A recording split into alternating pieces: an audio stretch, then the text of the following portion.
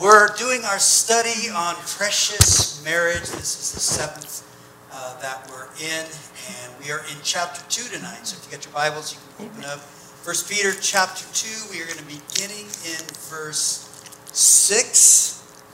Verse 6 says, "Therefore it is also contained in the scripture, Behold, I lay in Zion a chief cornerstone, elect, precious, and he who believes on him will by no means be put to shame. Therefore, to you who believe, he is precious. But to those who are disobedient, the stone which the builders rejected has become the chief cornerstone, a stone of stumbling and a rock of offense.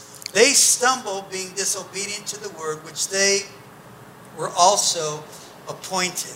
Now again, in these first two little groups of verses, in this group we have three different groups.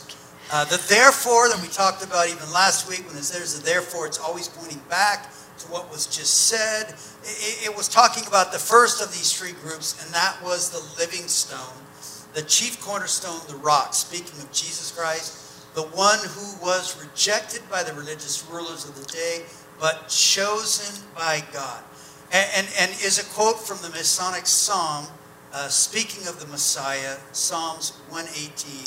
118 says, "This the stone which the builders rejected has become the chief cornerstone. This was the Lord's doing. It is marvelous in our eyes." And then Isaiah goes to build on that same theme of the rock. Isaiah 28. "Therefore, thus says the Lord, Behold, I lay in Zion a stone for a foundation, a tried stone, a precious cornerstone, a sure foundation. Whoever believes will not act hastily." And then we see Jesus himself, in a sense, when he was rebuking the Pharisees because they had totally and completely rejected him, he uses the same passage. And he says this, Jesus said to them, "What then is this that is written? The stone which the builders rejected has become the chief cornerstone." But then Jesus goes on to say, "Whoever falls on that stone, they will be broken. But on whomever that stone falls, it will grind him to powder." I remember the first time I read that when I was first saved. I'm like, whoa, that's a little heavy, Jesus. But again, it is heavy, and yet those are his words. So we have the rock with the stone, as well as those who believe, those who don't believe. To those who believe, he's precious. They experience no shame. Jesus says, though they fall on him, they will be broken. But to those who do not believe, it's shame, it's stumbling. And Jesus says he will fall on them and grind them to powder. And then in verse 9 it goes on to say, "But you are a chosen generation, a royal priesthood, a holy nation, his own special people." I almost wanted to teach on that tonight. His own special people. "That you may proclaim the praises of him who called you out of darkness into his marvelous light." Again, you're a chosen. That word chosen is elect. And having just gone through an election, we have an understanding of what that looks like. It's us choosing somebody or wanting to elect somebody. Listen, God has elected each and every one of us. Amen. Those of you watching online, God has elected you. He's elected us. And it's an elected generation. That word generation is kin. So chosen to be in God's family. Now think about that. He has chosen us to be a part of his family. A royal priesthood. Actually, literally, it's a priestly fraternity. You know, you think about if you go to college and if you're a guy, you go to a fraternity. If you're a lady, you go to a sorority, right? Something like that. Yeah, she probably did that. I never went too much. But anyways, but when you go, you have to go through, first you have to be asked. And then you have to go through all these hoops and jump through all this stuff. And they do all this hazing and all this other stuff just to try to be a part of this group. But God says you are part of my fraternity that I've asked you to be. I have invited you. I want you to join. I want you to be a part. A holy nation, or really a set-apart tribe. His own special people. And I just love that. Special, we are special. Or his purchased possession. And again, that we may proclaim or publish. What is it that we proclaim, we publish, or celebrate? It's him. It's Jesus. Again, we should all be with our lives proclaiming him. Jesus says, if you confess me before man, I'll confess you before my Father in heaven. But if you deny me before man, he's going to deny us. And yet here Peter is saying that we would proclaim him because it's him, Jesus, who's called us out of darkness into his marvelous light. Verse 10, who were once not a people, but now are the people of God, who had not obtained mercy, but now have obtained mercy. Again, we're sinners. We're separated from God because of our sin.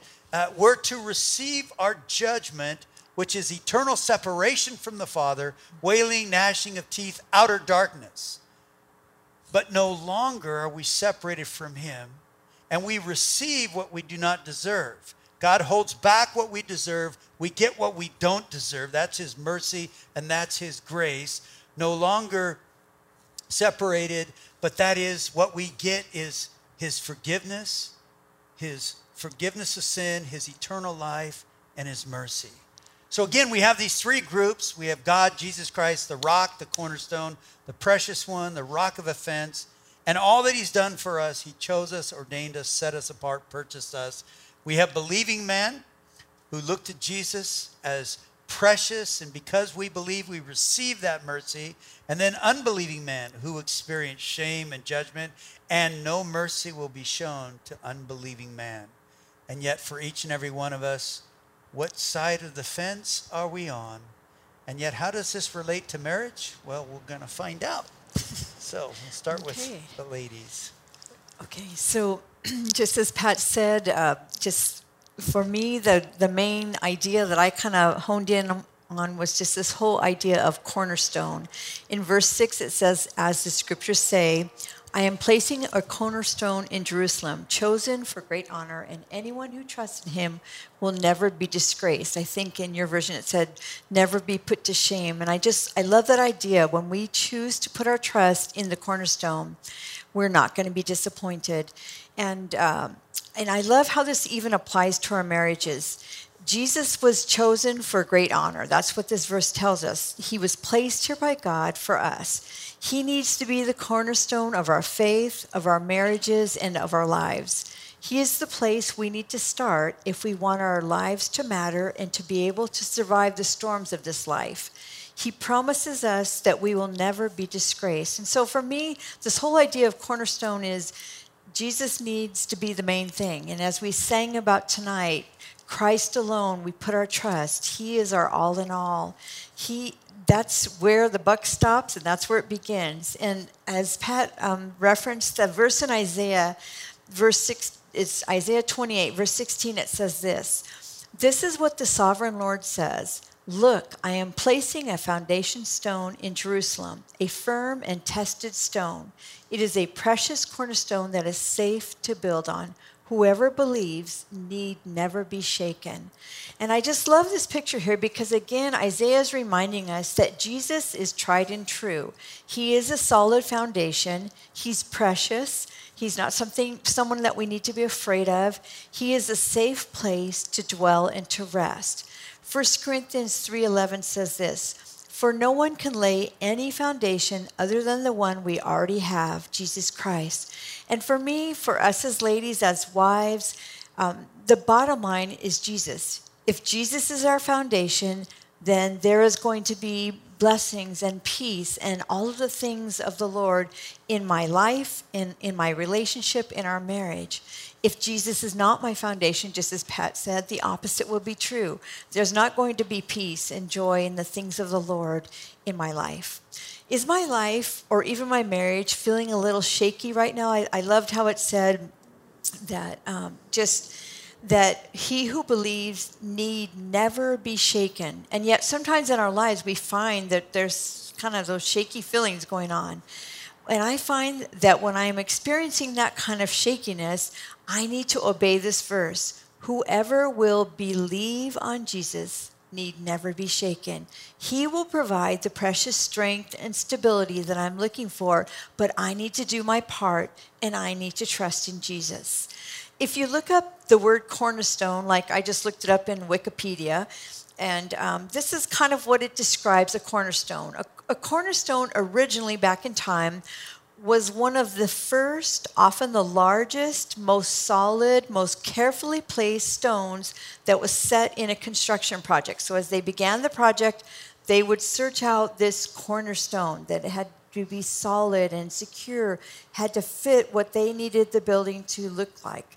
All the other stones would be set in reference to the stone, thus determining the position of the entire structure.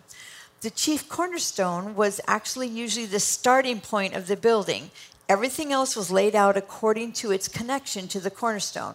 Because it often stood in the corner, they would usually make two walls come together, and this cornerstone would bind them together and form the foundation on which the entire rest of the building was going to rest. And so, you think about that. In the early church, what an amazing thing that Jesus, when he came, it said that he broke down the walls of separation and he became our peace. He united the two stubborn walls of the Jews and the Gentiles. People who had hated each other for years, somehow Jesus came and brought about peace so that these two groups could be one in the church, one in the house of the Lord. And think about that for our world today. The problems, the issues that we face, if Jesus was allowed his rightful place as the cornerstone in our world, what problems would be solved? The joining of races, men together equally without the hatred and the division that has gone on for centuries.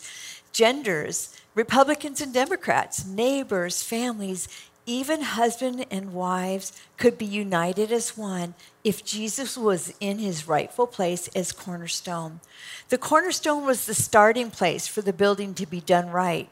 Jesus should be the starting place for us to do marriage right. Maybe you say, well, we already started out wrong, so it's kind of hopeless. Jesus allows redos. Start over and rebuild your marriage with Jesus as the foundation. Allow everything to be laid out according to God's word, and watch the Lord build a beautiful house in your marriage. I love how it said in that definition that the cornerstone, it binds together two and forms a foundation on which the entire building will rest. How we need the Lord to bind us together and form the right foundation for our entire marriage to be built upon. The right foundation will survive the storms that marriage can bring. The hurts, the problems, the disagreements, we can weather those things when Jesus is the firm foundation that we've built upon. And the end result will be that our marriage will stand the test of time. Later in history, besides just a stone that this building was built upon, a cornerstone became more of a replica or like a ceremonial showpiece with an inscription. You saw those buildings, those brick buildings, and it would have like that cement cornerstone there in the corner, and it would have things inscribed upon it. And it would often show the date of the construction, the establishment of a new company, and often it would list the builder or the architect. Again, apply that to our marriages. Does the cornerstone remind me of the date that we started to build this house of marriage together? Or was it just a day to party and celebrate? Or was it something that was being established for the long haul? And then again, who's listed as our builder and architect? Is Jesus there as the cornerstone, the builder and the architect of our marriage? Is our marriage built upon him? If not, we might need to do a redo tonight, might need to chisel out that inscription and pick the right builder and make sure that Jesus is the author and the finisher of our marriage. What was established on our wedding day? Was it a beautiful house of the Lord? Or again, just, oh yeah, I think we'll get married. Ephesians 2:6-7 says this, "As you therefore have received Christ Jesus the Lord, so walk in him, rooted and built up in him, and established in the faith." Was our marriage established in the faith of Jesus Christ? With all of these things, Jesus needs to be our cornerstone, our starting point. In verse 7, it says, "Yes, you who trust him recognize the honor God has given him. But for those who reject him, the stone that the builders rejected has now become the cornerstone." And again, as Pat pointed out, this scripture is referenced multiple times in the scripture. And what I love about that is that the world is busy trying to get rid of God in our culture. No more 10 Commandments, no more public prayer, God can't be in the schools. Maybe even our money should no longer say in God we trust. Maybe it should say in God we don't trust, because that's where our culture is headed. And you know what? It doesn't matter. Regardless of all that, God is still sovereign. He is still on the throne. Though the world might reject him, just like the builders did, God will still have his way. Psalm 103, verse 19 says this: "The Lord has established his throne in heaven, and his kingdom rules over all." It doesn't matter who got elected. It doesn't matter where we go as a nation or as a world. God is still on the throne, and his kingdom rules over all. How much more we need to have our lives and our marriages built upon that cornerstone that is established in heaven, will rule over all one day. In our life, especially in our marriages, it doesn't matter what culture is trying to convince us of. We need to keep on believing Jesus, keep on trusting him, relying on him.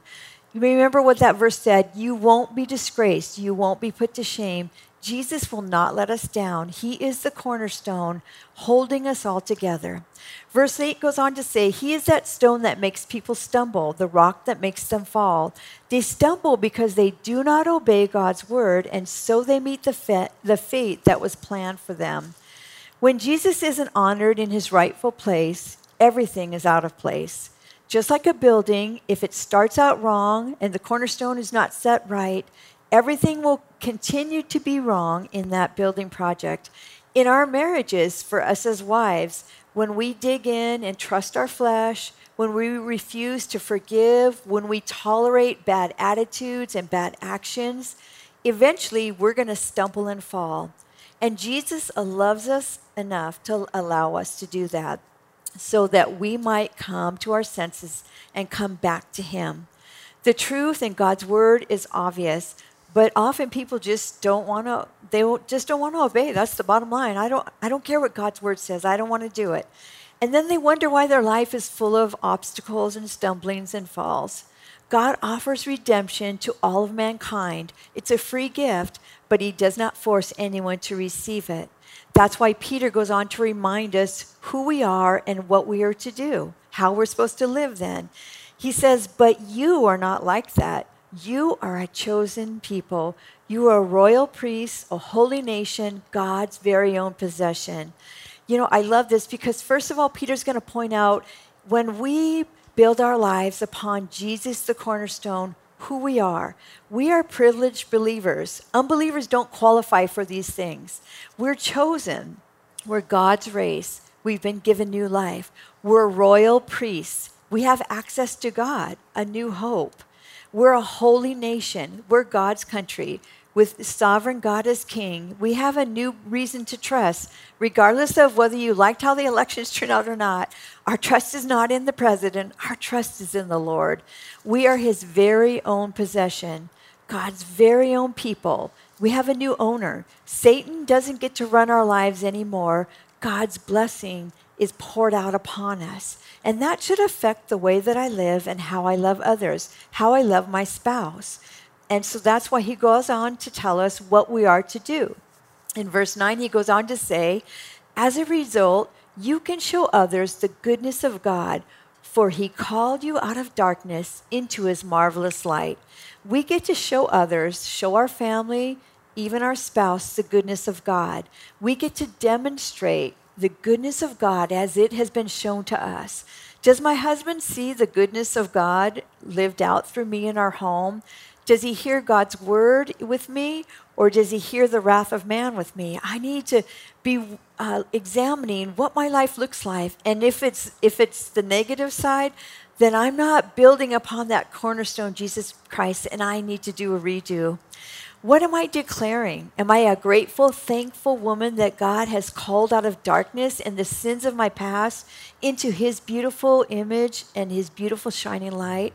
How easy it is for women and for all of us in general to forget to praise the Lord and to praise God for all he has done for us, where he's taken us and where he's placed us. Remember, we're chosen. We're holy. We're priests. We're his own prized possession. And whether or not our husbands are obeying the Lord or doing everything right, that doesn't matter, ladies. For us as wives, we can still have hearts of praise filled by his Holy Spirit. As we will see later on in 1 Peter chapter 3, we can let that beautiful, gentle, and quiet spirit win others back to Jesus as well. And finally, in verse 10, Peter tells us, once you had no identity as a people, now you are God's people. We are nobodies in this world, but now we are special somebodies with God. Before we didn't belong, now we do. We are his children. We get to identify with him. Think about that. God wants to identify with us. You know, you think of people, you're like, ooh, I don't want anyone to know I know them. And yet God is willing to identify with us. We belong to him. Before, we probably didn't feel accepted in this world. In Christ, by his grace, we are now accepted to God. Don't let the world make light of all God has done for us. We are now daughters of the King, and we are his family. As you said, we're part of his family. And, you know, another thing, too, the world likes to make light of marriage. You know what? Be proud that you're the wife of a man of God, a man that loves Jesus. This man sitting next to you, be proud of that. Don't let the world beat you down for that fact. Be glad and rejoice. In that verse 10, it also said, once you received no mercy, now you have received God's mercy. Before Jesus was in our lives, we were spiritually doomed. Nothing we could do that we could fix things. There was no way to be declared not guilty. But now with Jesus as our Savior, we get the gift of mercy, the gift of forgiveness. We get to be washed clean by his shed blood. Some versions... another version for this whole cornerstone word, it said the chief capstone rather than cornerstone. And so I looked that up to see, well, what does that mean? And unlike a cornerstone, which was sort of the beginning stone, the beginning of the building, the capstone was the opposite. It was the highest final stone to be put in place of a structure, kind of like a pyramid, for example. It would be the unique shape that would cap off the entire building. And I love that picture again for us as couples. While Jesus needs to be our cornerstone, the beginning, the most important stone for our marriages to be built upon, Jesus also needs to be our capstone, that precious, special stone that is set in the highest final place of honor in our marriages. Revelation 1:8 says this, I am the Alpha and the Omega, the beginning and the end, says the Lord God. I am the one who is, who always was, and who is still to come, the Almighty One. We need, ladies, to start off right with Jesus at the beginning. We need to finish things well with Jesus at the end. Again, just as we sang tonight, Christ is our all. Our hope is in him alone. Jesus is the main thing. He is our cornerstone. Amen. Amen. And guys, for us, again, as I was reading this, and I was kind of reading the whole, all the verses every single day, and I was asking the Lord to lead and guide and direct me. And I actually was struggling with this. Okay, Lord, what do you want, and how does this, fit with marriage? But again, I was reminded in reading this when I got to verse 10 that it is a quote from the book of Hosea from chapter 2 there. And the book of Hosea is a love story, and it's a love story of God's faithfulness to his bride, even when she was unfaithful to him. And yet we see in the book of Hosea, the Lord telling Hosea to go get a wife, and that God would use Hosea's marriage to speak to his own people, God's wife for the nation Israel, through his marriage. So Hosea goes out and he gets married because God told him to go get married. He goes, he gets married to this woman Gomer. And you would think that because God told him to go get married, God was behind all of this, that they would get married and live happily ever after. But not so the case with Hosea and his wife, Gomer. She decides not to honor her marriage vows. She runs off and plays the harlot and does it a few times. And yet then the Lord tells Hosea, well, you go back and you buy her back. And then in chapter 2, it's like God says, this is a picture of how God's people have done the same thing to him. And yet God says, even though she did all this, her heart went after other things. And then God says this, he says, me she forgot. She wanted nothing to do with God, yet because of God's love for her, this is what the Lord says. And again, I'm going to be reading from Hosea chapter 2, picking it up in verse 14. God says this, he says, therefore, behold, I will allure her. I will bring her into the wilderness. I will speak comfort to her. I will give her vineyards from there. The valley of Achor is a door of hope. She shall sing there as in the days of her youth, as in the day when she came up from the land of Egypt. And it shall be in that day, says the Lord, that you will call me my husband, and no longer call me my master. I will betroth you to me forever. Yes, I will betroth you. Verse 19 says, betroth you to me in righteousness, justice, loving kindness, mercy. I will betroth you to me in faithfulness, and you shall know the Lord. And then verse 23, then I will sow her for myself in the earth. I will have mercy on her who had not obtained mercy. And I will say to those who are not my people, you are my people. And they shall say, you are my God. So men, what I was picking out of this was God telling his bride, I will allure you. I will speak comfort to you. I'll give you vineyards. I'll give you the valley of Achor as a door of hope. You will call me husband and not my master. I will betroth you to me forever. And again, guys, this is really what mercy looks like, especially through God's eyes. And again, the relationship was at the point where mercy was not being extended because of the way in which someone was acting. But then God decides, I don't care the way they're acting. I am going to extend mercy anyways. I'm going to look beyond the way that they're acting and give mercy. And this is what God does. Listen, this is what he does each and every day for us within our own lives. The Bible says his mercies are new every single day. Great is thy faithfulness, it says there in the Lamentations. But his mercies are new every morning. But I love this because when God says, I will allure you, it's like that God says this. He says, you're my life, you're my wife. Yes, there may be problems, not on God's end, but on hers or ours. And yet God says, I'm going to take you back to when we first met, when we first fell in love, where we would maybe talk for hours, enjoy each other company. Again, people, listen, when we have issues in the spiritual realm, Jesus would tell us there, as he told the church of Ephesus, you need to return to your first love. I don't know about you, but I think we all go through times of dryness and times where we feel like we're far away from the Lord. And God will always remind us, go back. I have a candle from the day that I got saved. And it's there, it's kind of in the shape of a rainbow, reminds me of the promise of God. But when I look at that candle and I go up and I smell it, it's just wax. But when I go and I smell it, I am reminded of that day that God allowed to, I turned to him and he chose to wash me and cleanse me of all my filth and all the yuck that was going on within my life. And when I'm reminded of that, I'm so thankful for what God has done.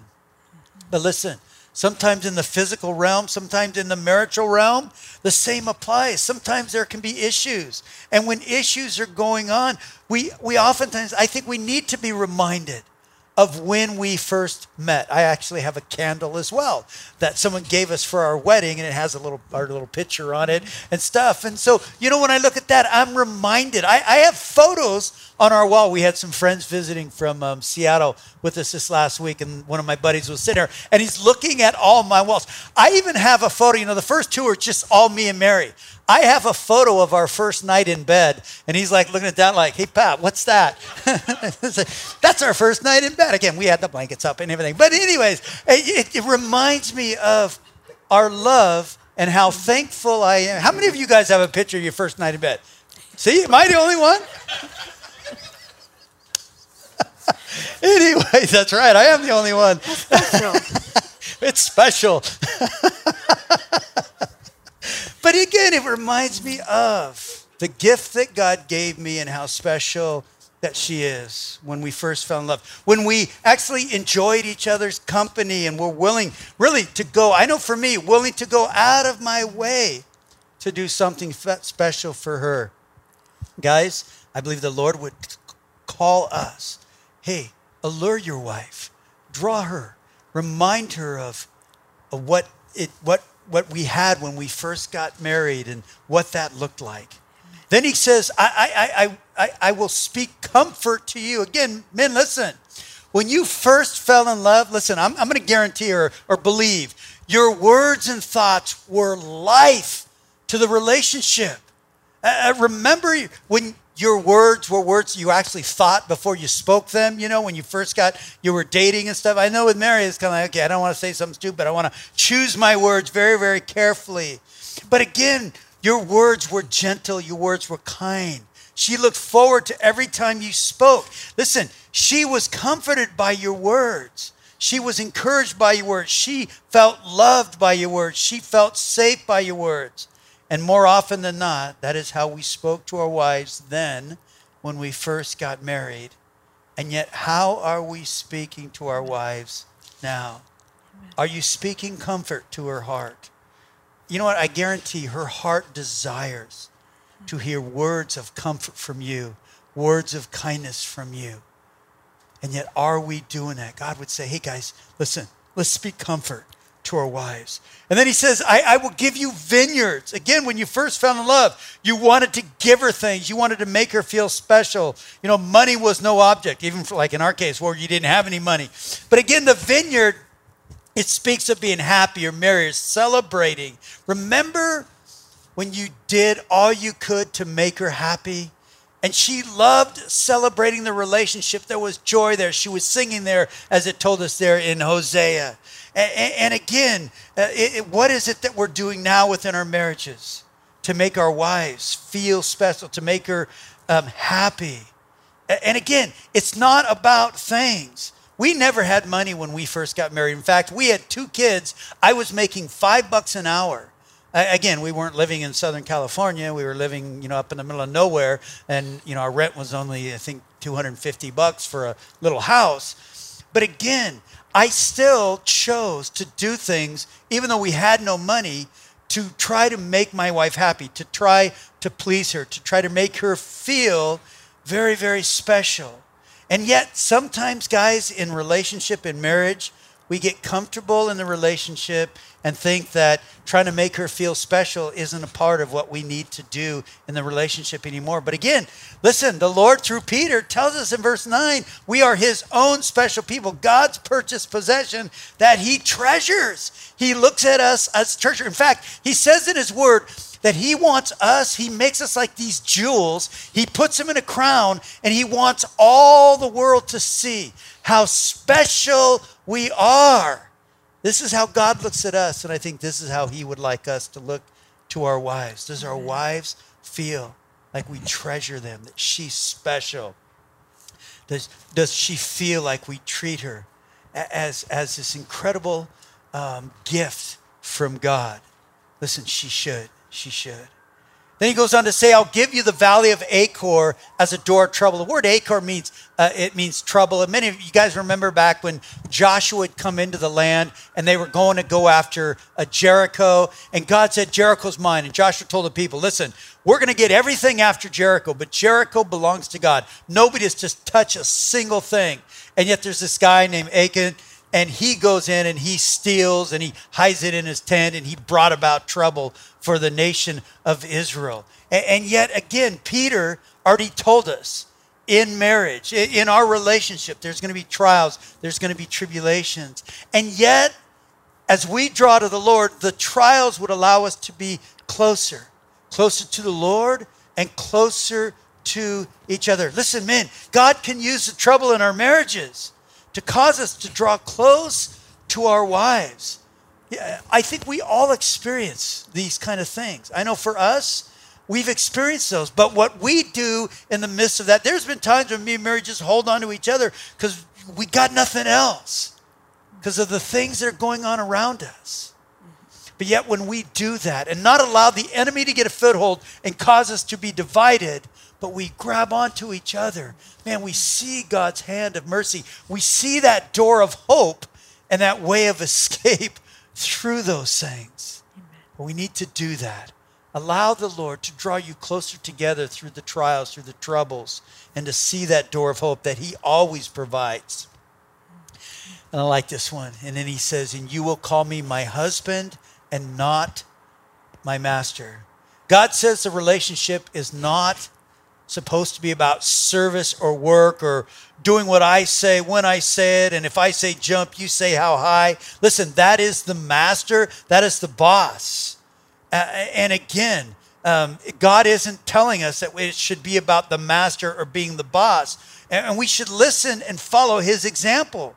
God tells us the relationship is not about being the master, but it's about love. It's about intimacy. It's about friendship. Not about being served, but serving and giving our lives to our wives, living for them.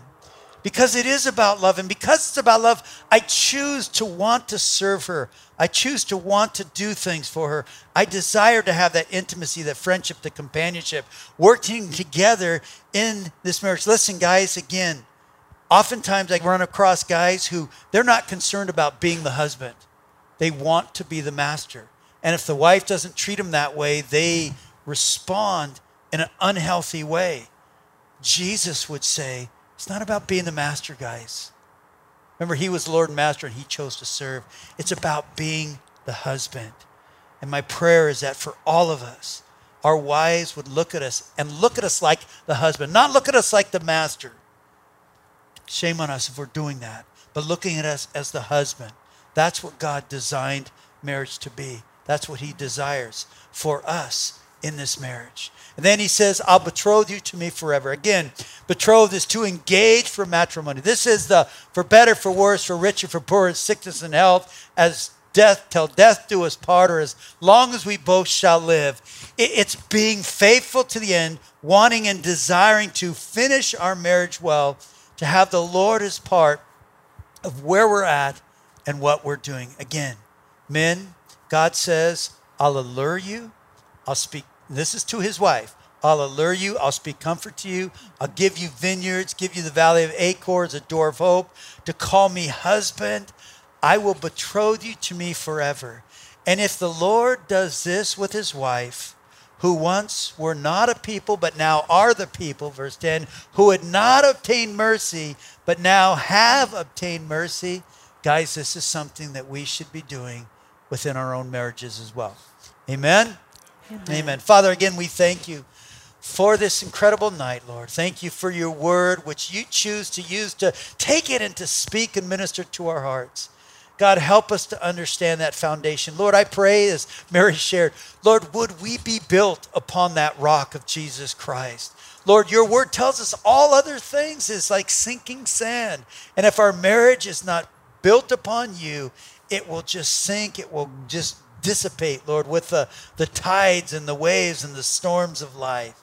But God, if we are built on you, we can survive the storms, the trials, all of those things.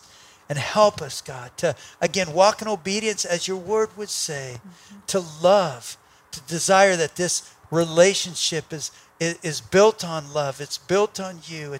It's about intimacy and companionship and fellowship and just being friends one with another, Lord. Would you do this work, God? Would we extend your mercy you give to us to one another, Lord? And we thank you and we do praise you in Jesus' name. And all God's couples agree by saying amen and amen.